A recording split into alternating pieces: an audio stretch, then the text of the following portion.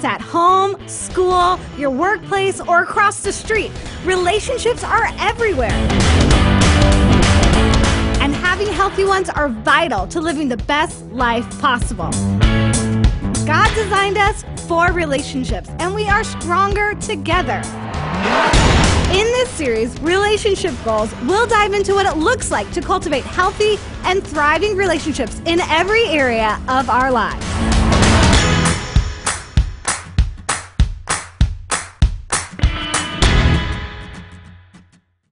Want to welcome everybody joining us from Florida right now. Get up for Cape Coral, as well as Hardy, God Behind Bars down in Florida. And also, if you're in Dixon right now, we love you, Dixon, very much, as well as State Line, our State Line location up at the Hononegah Performing Arts Center. We're glad that you're with us also. And also, if you're joining us online and on TV from anywhere, I mean, literally, there are people joining us in Haiti right now. There are people from all over the place. And we just want to say thank you for being a part of our City First Church family. And today what I want to talk about is I want to talk about starting over. And I'm going to really strategically speak mostly to those individuals that are in a romantic relationship today.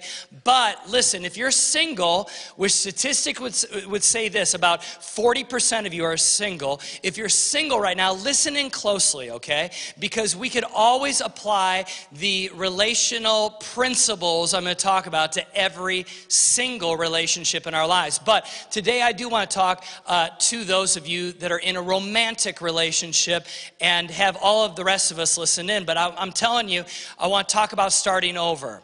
I want to talk about a do-over. I want to talk about getting a fresh start as a relationship, especially romantic relationships, all right? How to have a fresh start. And here's the reason why. As I was praying about what to talk about this last week, I thought, man, you know what? There's a lot of people that walk into all of our locations, thousands of people every weekend, and there are a lot of people that need a fresh start in their relationship. They need a new beginning. And I will tell you, if you're single in here, let me say this. If you desire to have a romantic relationship in your future, I want you to allow Jesus to work on who you are right now. And here's the reason why. Are you becoming the person that you are looking for? Now, I want you to think about that. Are you becoming the person that you're looking for? So many times we're looking for Mrs. or Miss or Mr. Right? We're looking for that person to meet a certain criteria. So here's my question. Are you meeting the same criteria that you're putting on somebody else in your future? In other words, making sure that, you know what, that you're getting yourself in a place of being healthy relationally so that someday when you meet that person, guess what? You're not having to fix things in yourself. So today, listen closely, because I believe that the principles that I'm going to talk about to those that are in romantic relationships, you can apply them right now to your life, and you begin to do some homework for the person of your future, all right? And so also, just know that everything that we talk about today applies to every relationship. In other words, you know, whether it's a work relationship, whether it is a best friend relationship, whether it's a romantic relationship, the principles that I want to talk about today literally do apply across the board. So today we want to talk about having a fresh start. We want to be able to talk about getting a new beginning. For some of us, maybe a do-over. Now, though I am not a relationship expert, all right, let me say that, I will tell you that I believe the number one reason why relationships do not experience a new start or a fresh start is because people refuse to take an objective look at themselves. They're always trying to fix the other person. But are they taking a moment to actually look at their own life? You know, there used to be a show on that Jen watched many, many years ago, and it was called What Not to Wear. All right, I don't know if you've ever seen this show, but What Not to Wear, where basically friends would vote, and they would reach out to the TV show, and they would vote like a friend or a spouse or a coworker or something like that for the show to come in and have them do a makeover. In other words, to teach that person how to wear maybe maybe more appropriate kind of clothing that better kind of fit them, to create a better way of taking care of themselves. And so the show was amazing because, you know what, they would kind of come up to a person, and that person actually thought that they were like hitting the mark with their dress and their look. And then the show would come in and go, okay, we're going to help you out a little bit. Now, I don't know, don't point at anybody, but you ever see anybody that sometimes you're like, they could use a little bit of help. They could use a little bit of advice, right? Because they get up in the morning and they look in the mirror and think, oh yeah, this is hitting the mark. And everyone around them is like, oh no. Oh no, this is not even close to hitting the mark. We're not even on the same page, right? So this is the thing. When people in relationships refuse to take and step back and look at their own life objectively, when they refuse to do that, they can't have a fresh start. Because most of the time, a fresh start means that both parties need to step back and they need to objectively look at their own life. And they need to look at their own actions and their own motives and their own voice tones. They need to look at how they're living, how they're treating the other person, so that they can gain objectivity. They can have an objective look and they can make some changes, and then they can have a fresh start. So here's the first thing you got to do. You got to become more self-aware. If you want a fresh start, you got to become more self-aware. Now, I would have gotten a lot more amens this morning if I would have started with, you know what, the other person needs to change. Then everybody would have been like, amen, preach it, Jeremy. But guess what? I'm starting with this. No, you have to become more self-aware. None of us have arrived when it comes to being totally self-aware. It's just not true. You know, we just have not gotten to that place, any of us, where we are old enough or wise enough where we see all of our blind spots. Accurate self-awareness is really, really, really hard to achieve. Like that old saying, does a fish know it's wet? Think about it. See, many times we are blind to areas of our lives that are creating the relational struggles that we are experiencing. We're blind to these struggles, and we're just thinking, no, we're nailing it, we're living it right, we're doing it right, this is who I am, or whatever else. And what we're not realizing is some of our actions, our habits, our attitudes, and our mindsets are actually creating the struggle within a relationship. So we have to step back.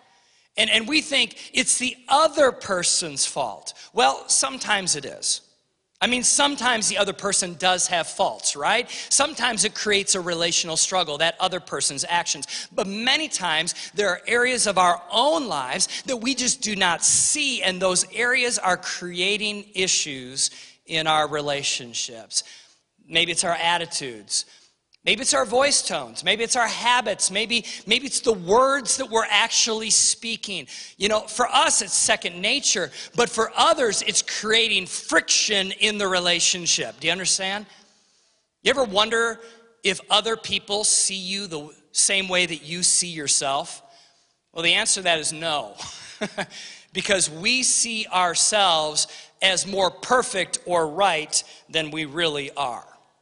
Years ago, I remember when our two oldest boys were going through a really rough spot. Like they were literally fighting 24/7, it felt like. And it was like they just were getting on each other's nerves, and summers were super hard. Those of you that are parents, you're like, in the middle of summer, you're like, oh God, when is school gonna start again, right? Yeah, I got a hand clap here at Spring Creek on that one. So here's the thing. It was like Jen and I were in the middle of this parenting hell. I mean, it really was. It was like Caden and Connor were just at each other's throats all the time, pushing each other's buttons, arguing over the dumbest things, right? And it was like they were just getting on each other's nerves. And so Jen and I felt like we were constantly breaking this up, and we were constantly separating them, constantly sending them to their rooms, constantly putting them in timeout. I mean, this was many years ago, okay? And I will tell you that we were getting so frustrated. And you know what? Jen one time looked at me and she said, well, Jer, if it's any hope, this is exactly what my sister and I were like when we were this age. We fought like crazy. I'm like, okay, so this is your genes' fault. So I see. So it's your side of the family, because I'm an only child and I was always right. So this is where I was very not self-aware.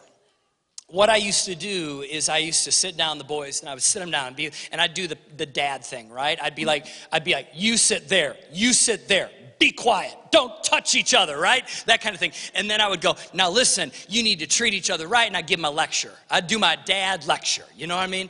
And they'd listen, and then they'd go back to fighting eventually. But anyway, I would say things that I didn't realize that I was saying because they were habitual.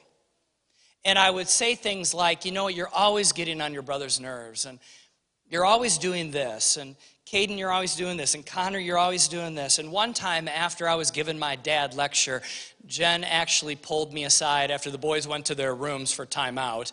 And she said, you know, Jer, you tend to say something that I don't think is helpful. And I'm thinking, we having this conversation right now? What? I mean, come on. And she goes, you say things like this. You say, you always, Caden, are doing this. You always, Connor, are doing this. You always. And she said, when you use the word always, it's not fair, because they aren't always doing this. And guess what? On top of that, they're not always doing that habit, saying that thing, doing that wrong thing. But when you say the word always, you know what you're speaking over them, Jeremy?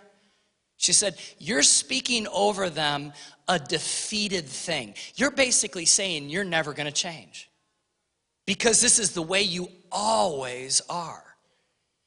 And I didn't realize I was saying it. I mean, like literally, I honestly, that was not ever my intention. But you know what? I was saying it.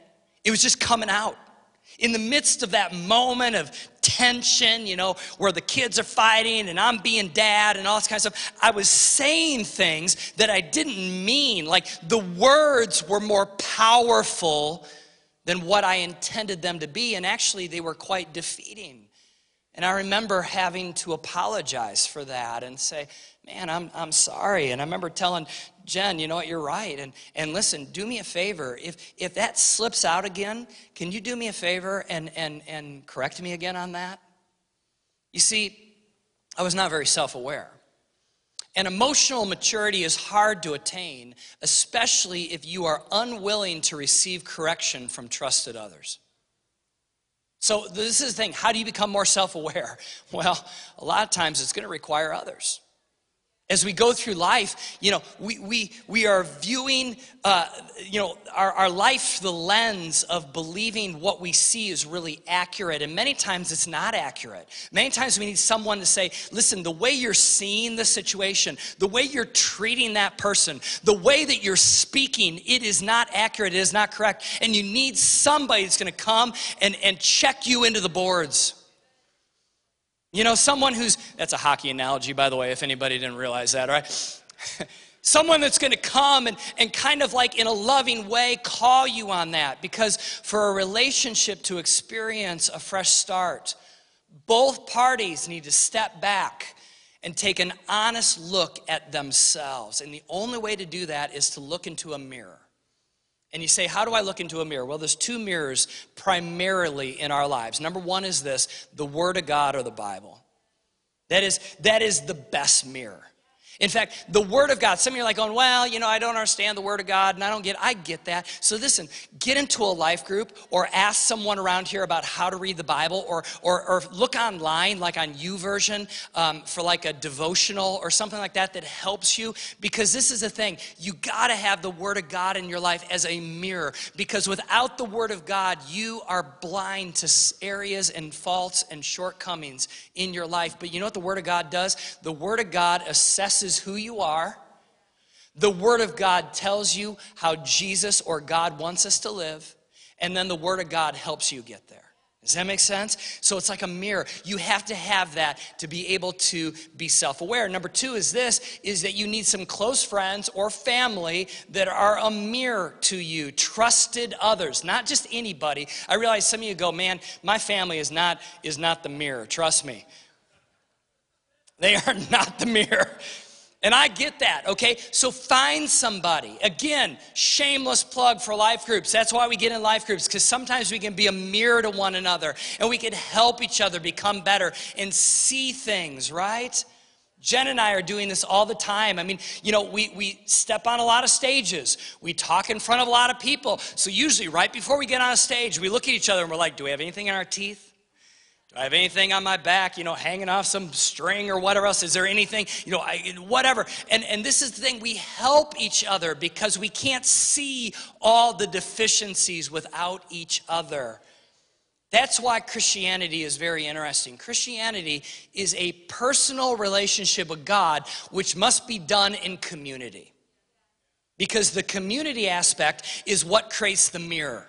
It helps us, because up to ourselves, we can get really, really off track. And we can begin to believe things about our faith that aren't really true. And here's the thing, we need other people. It's both and. It's a personal relationship with Jesus that's done in community. So you have to ask somebody spiritually, do I have anything in my teeth? Is there anything that's kind of off? Ask permission to be able to speak honestly to one another, to be able to share with one another, for it to be a safe environment. And listen, that's not just everybody. That's maybe just 1, 2, 3 other people. You know what I'm saying? So the first step is self-awareness. And this is why I think most relationships do not have a fresh start, is because people will not do the brutally hard work of taking a step back and looking at their life objectively. And so it stalls out right there. So if you can get past that first step of self-awareness, there is a second and equally important step. And I will tell you, it's also equally as hard. It's equally as hard as self-awareness, all right? In fact, I just have a question. Does anybody at any of our locations, on the count of 3, I'll count to 3 and you just shout something out. How many of you think you know what the second step is to be able to have a fresh start in a relationship, all right? I want you to think about that. What is the second step of having a fresh start in a relationship, okay? On the count of 3, just shout it out. Ready? 1, 2, 3. All right, I heard somebody say it. Forgiveness, right? Oh, man, forgiveness. Self-awareness and forgiveness. Self-awareness and forgiveness. I know you came to church today and you just wanted to kind of be tickled and, you know, you wanted to have all goosebumps and stuff like that. And today I'm talking about self-awareness and I'm talking about forgiveness. And you're like, oh man, are you kidding me right now? This is hard stuff. And it is. It's super hard stuff. I one time heard about a husband and a wife that were in an argument, and they kind of decided to give each other the silent treatment, and they stopped talking to one another. And so nighttime came, and the husband wrote a note to the wife and said this: "Wake me up at 6 o'clock in the morning, I have an appointment." And wrote it on a sticky tab and put it on her nightstand and went to bed. The next morning, he woke up and it was 8 o'clock. He looks over at the clock, it's 8 o'clock. He's furious. He's about ready to chew his wife out. And then all of a sudden he looks down and he sees a sticky tab on his nightstand. And it said, "Wake up, it's 6 o'clock.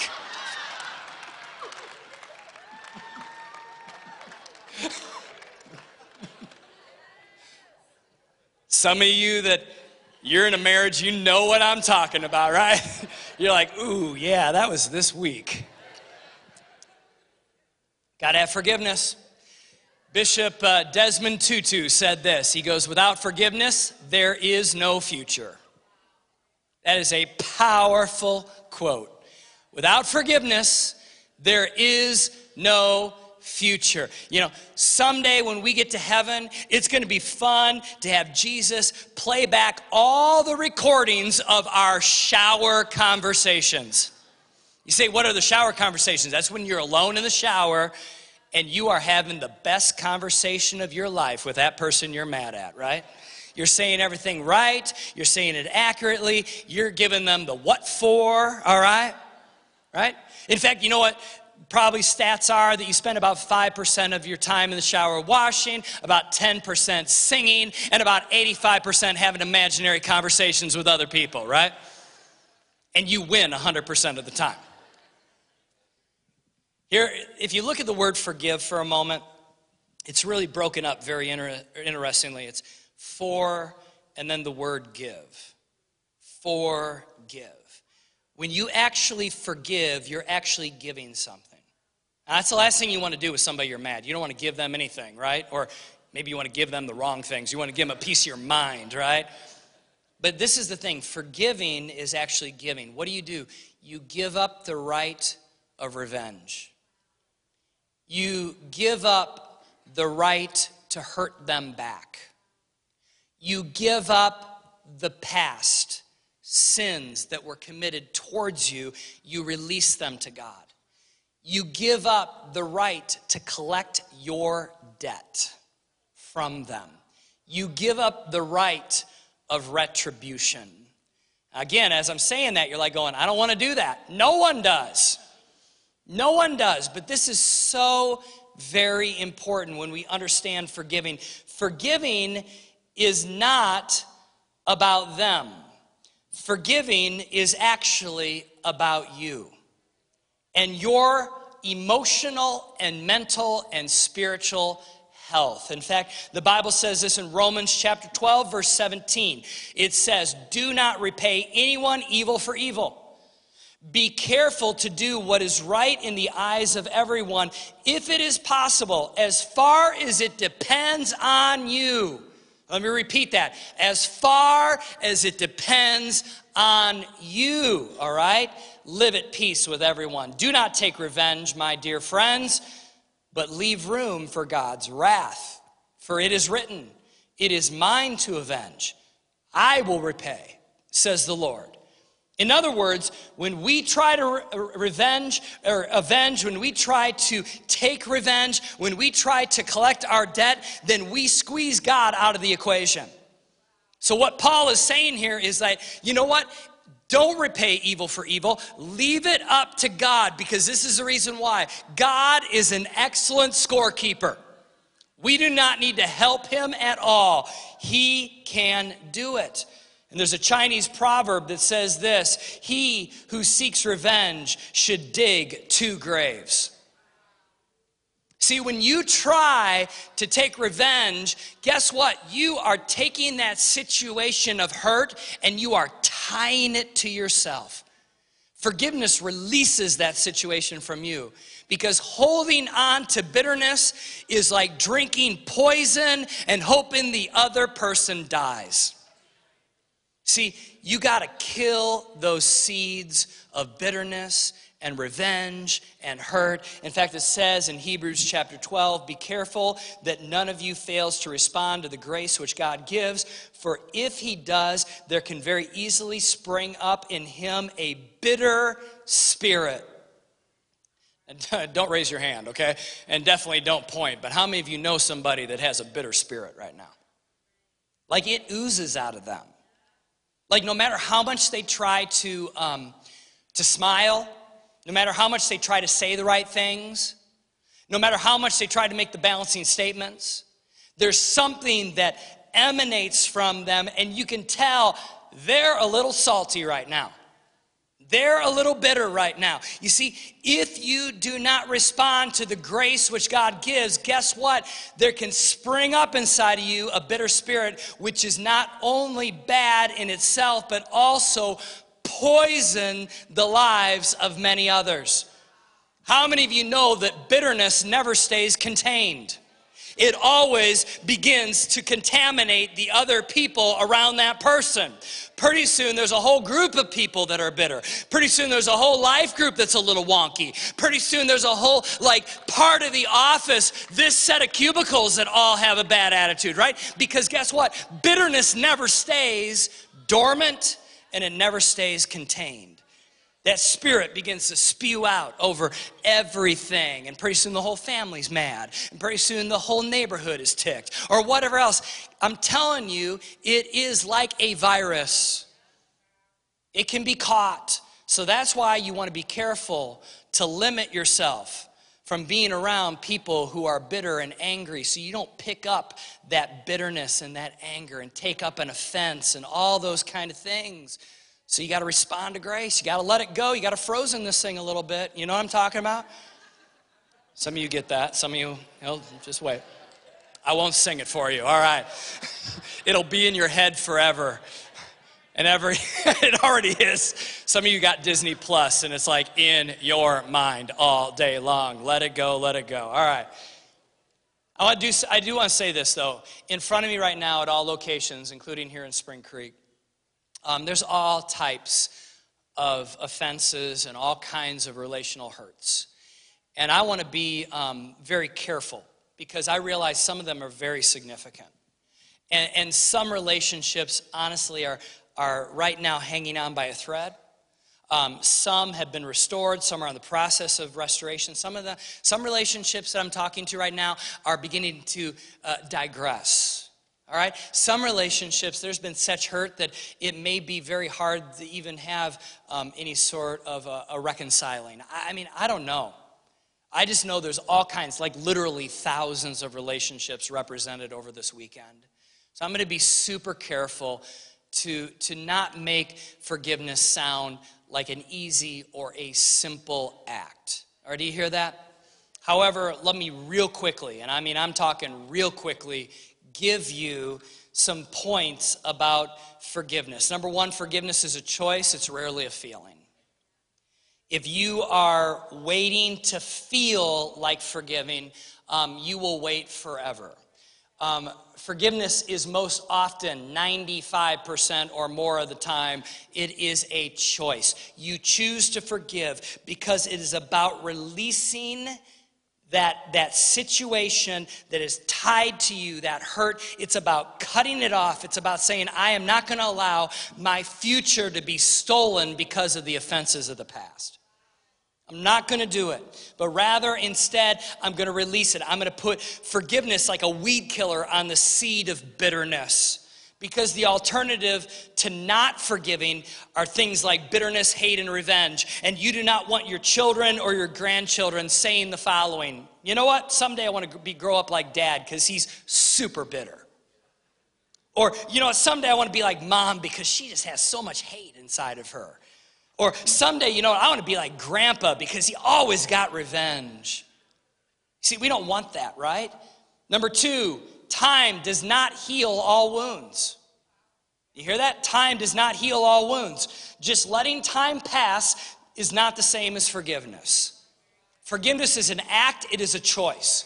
It is not just something that just happens. It's not laissez-faire. It's not hands-off. Instead, it's something that you choose to do. The only thing that heals is your partnership with the work of the Holy Spirit. And so you choose to say, I'm going to go on a journey with you, Holy Spirit, and I'm going to embrace your work. I'm going to forgive. I'm going to make the choice of forgiving. I'm going to not leave things unresolved. I'm going to deal with them. Number three, it may be impossible to forgive and forget, so instead, forgive and learn instead. Forgive and learn. Some people are like, well, we're supposed to forgive and forget because God forgives and forgets. Yes, but he's God. And how do you forget an affair? How do you forget a deep wound or a hurt? How do you forget those words that were spoken? You don't. So for us to come up, by the way, this is like an old English, like it's about 200-300 years old, this saying of forgive and forget. It's not from the Bible. It came up about 200-300 years ago in culture over in England. And this idea of forgiving and forgetting, we go, okay, I just have to forgive and forget. But how can you forget certain things? The reason why God can forgive and forget is because he's God. But number two, very importantly, he doesn't have anything to learn. And we have a lot to learn. He already knows everything. So we can forgive and learn. Does that make sense? Not forgive and forget. Yeah, you can give that a round of applause. There is a difference between not forgetting and fixating, though. Do you hear that? So listen, learning and fixating are two separate things. We cannot fixate on the pain or the offense. Otherwise, we will just revisit that and it will keep on stealing our future. But rather, when we learn, we say, God, what can I learn from this? And how can you take pain and how can you create purpose out of it? God will never waste your pain. Do you hear that? He'll never waste it. He'll always make you stronger and better and wiser through it. And last but not least, never underestimate what Jesus can do when two people yield to him. The word yield there needs to be circled, underlined, italicized, and bolded, all right? When they yield to God, we believe at City First that God can do amazing things. He can do miracles in people's lives. He can bring relationships back together. He can change those people that you think are unchangeable. He can heal hearts. He can heal wounds. He can create beauty for ashes. So you know what, especially for those of you that are married, which is the most important earthly relationship in your life, pray over your spouse. Speak life over your spouse. Protect that relationship. Believe the best. Don't ignore it, because it is the most important investment you can make this side of eternity outside of your relationship with Jesus. Like if you bought a brand new house and you spent all kinds of money and it had a major leak on the second floor of a faucet, and it's leaking all gallons of water, and it's starting to come through the light fixtures on the first floor, and it's starting to like make the ceiling deteriorate, and it's going down into the foundation. You wouldn't sit there and go, well, it'll just fix itself over time. You wouldn't sit there and go, we just won't talk about it. I'm sure it will go away. Or you know what, I don't want to make any investment or spend any money on that because I'd rather buy new furniture instead. You wouldn't do that. You would do whatever it took to stop the faucet from leaking, right? And in the same way in your relationship, it is the most important earthly investment you have. Therefore, it should take your top priority, your top attention, your top effort if there's something that is gushing right now. Hurt, pain, offense, whatever it is. This is why we have marriage classes. This is why we have the marriage conferences. Marriage conferences in the fall, I believe it is the 12th of September. Put it on your calendar now. Start saving up money now. I mean, it isn't that expensive. Listen, we got till September. You can save like 50 cents a week or something like that, all right? Whatever it is. So don't have an excuse you don't have money. I'm telling you way ahead of time, all right? It's in September. Also, we have marriage classes at all of our locations. You can go to the location and find out about it. In fact, here at Spring Creek, we got one starting up real quickly here. And you know what? It would be well worth your time to get into it. But we believe in a God that does miracles. In fact, I want to share with you a story of one person that, prayed, and another person that God changed his life, and then God began to work in both of their lives, and they both began to pray for one another, and this marriage was all but over, and God did a miraculous work. Let me introduce you to the Beardsworths. Watch this.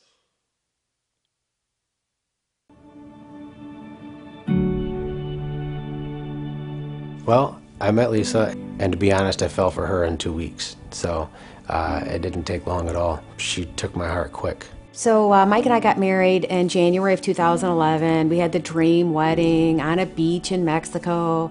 And then 2 months later, I got pregnant. We were on cloud nine. I can't believe, everything's going as planned. And then tragedy started in May. May 20th, my brother committed suicide. And then 6 days later, I lost the baby. And then in August, we got pregnant again, so we were like, awesome, we're back on the mend. And 5 weeks into my pregnancy, I started bleeding and went to the doctor, and they said, you have a torn placenta. I said, well, what are the odds that, we can carry this baby? And they said, I can't even give you 1%. At 30 weeks, complications landed me in the hospital. I was in the hospital for 5 weeks, hooked up to machines 24/7. Our baby was born. He was beautiful, perfect health, so we were extremely blessed, but my medical conditions continued. We got blessed with an angel. There's no way getting around it. And that evening, It was the best sound I heard was his first cry. And I wanted to be excited for him and for us, but I had to worry about my wife surviving. We got through all of her surgeries. Still had struggles for 2 years with her health. I think Mike had a hard time probably trying to figure out how to help me and help take care of our family. I didn't know what to do. I just worked. Working that much hurt us. We both just weren't communicating like we're supposed to. After all the struggles that we went through with not communicating, with finances, with all the health, all the trials and tribulations we went through, we separated in August of 2014. I was lost.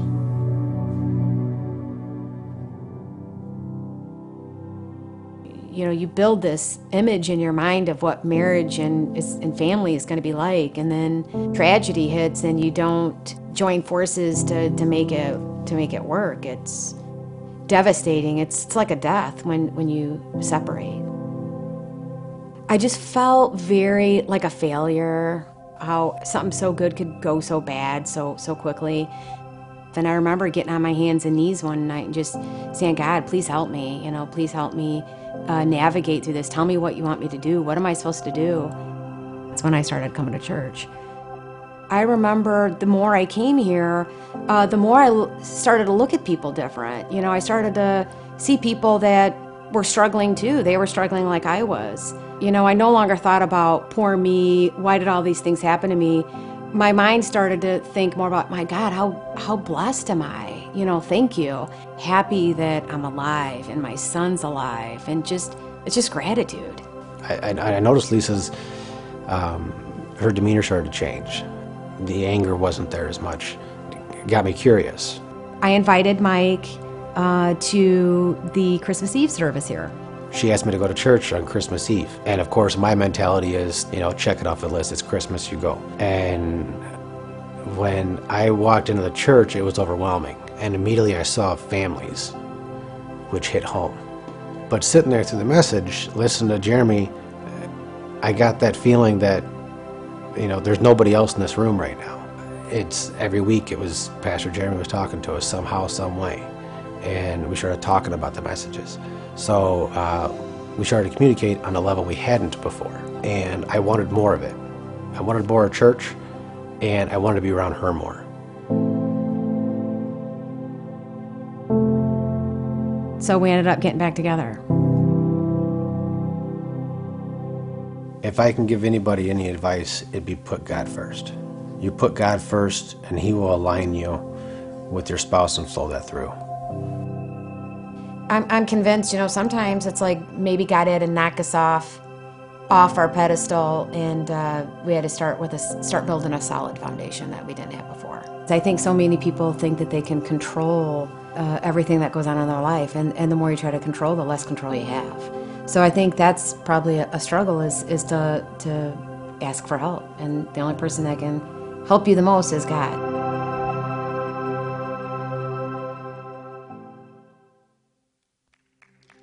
It's amazing. Come on, let's give God praise. Can we do that? As we close here in a moment, we actually filmed that story years ago. And I'm happy to say that family is still intact. Not perfect, thriving. God is blessing. Listen, this is something where God does a restorative work, and it's a permanent thing. You know what? I want to read for you Jeremiah 33:3 as we close. Call unto me, God says, capital M there. Call unto me, and I will answer you, and I will show you great and wonderful things which you do not know. That's my prayer for every single relationship here under the sound of my voice. That you will call unto Him, and He will answer you and show you things. Show you things about you, self-awareness. Show you things that you must choose, forgiveness. and show you wonderful things that he will do to restore and to give you a fresh start. So let me pray for you. I want to pray for every relationship under the sound of my voice right now at every single location. So go ahead and just bow your heads, close your eyes if that's all right. Heavenly Father, I pray right now for every relationship that is in front of me right now. And Lord, I pray that your blessing and your favor and your spirit would be in the middle of it. God, I pray that we would make the right choices to step back, to be objective, to be self-aware, to put down our pride, to humbly ask those around us where our blind spots are, that we may improve so that we can be more whole and healthy spiritually, emotionally, mentally, and relationally. And Lord, I pray also that today, even beginning today, that God, we would do the hard work of forgiveness, realizing that it is a choice, it's not a feeling. And we've been drinking the poison too long and expecting the other person to get sick. God, I pray we'd let it go. That, Lord God, we would learn, that we would understand, but we would realize that forgiveness is so that our future is not robbed by our past. So Lord, I pray, help us to have the guts and the boldness to do it. We love you in Jesus' name. And everybody said, amen. Come on, let's give God praise. Can we do that? What an incredible message from Pastor Jeremy. Well, I want to take a moment, and if you've recently made a decision to follow Jesus, I want to congratulate you, because that is the best decision that you could ever make. And we want to point you to a next step, and we're all about taking next steps in our faith journey here at City First. So if you go to our website, you'll be able to find our New Beginnings resource, totally free. And what this will do is help you begin to take those next steps in your relationship with Jesus. I also want to encourage you to tune in next week, because we are kicking off a brand new teaching series entitled March Madness, where we're going to talk about the things that we have to navigate in this life, things we may wrestle with worry or fear or anxiety. And we're going to talk about how God wants us to approach these things. So with that, we always say that church is better in person. So we would love to have you at one of our locations. You can find all of that information online, or simply just Google City First Church. So thanks for tuning in and being a part of our Church Online family. We hope you have a great rest of your week, and we'll see you next time.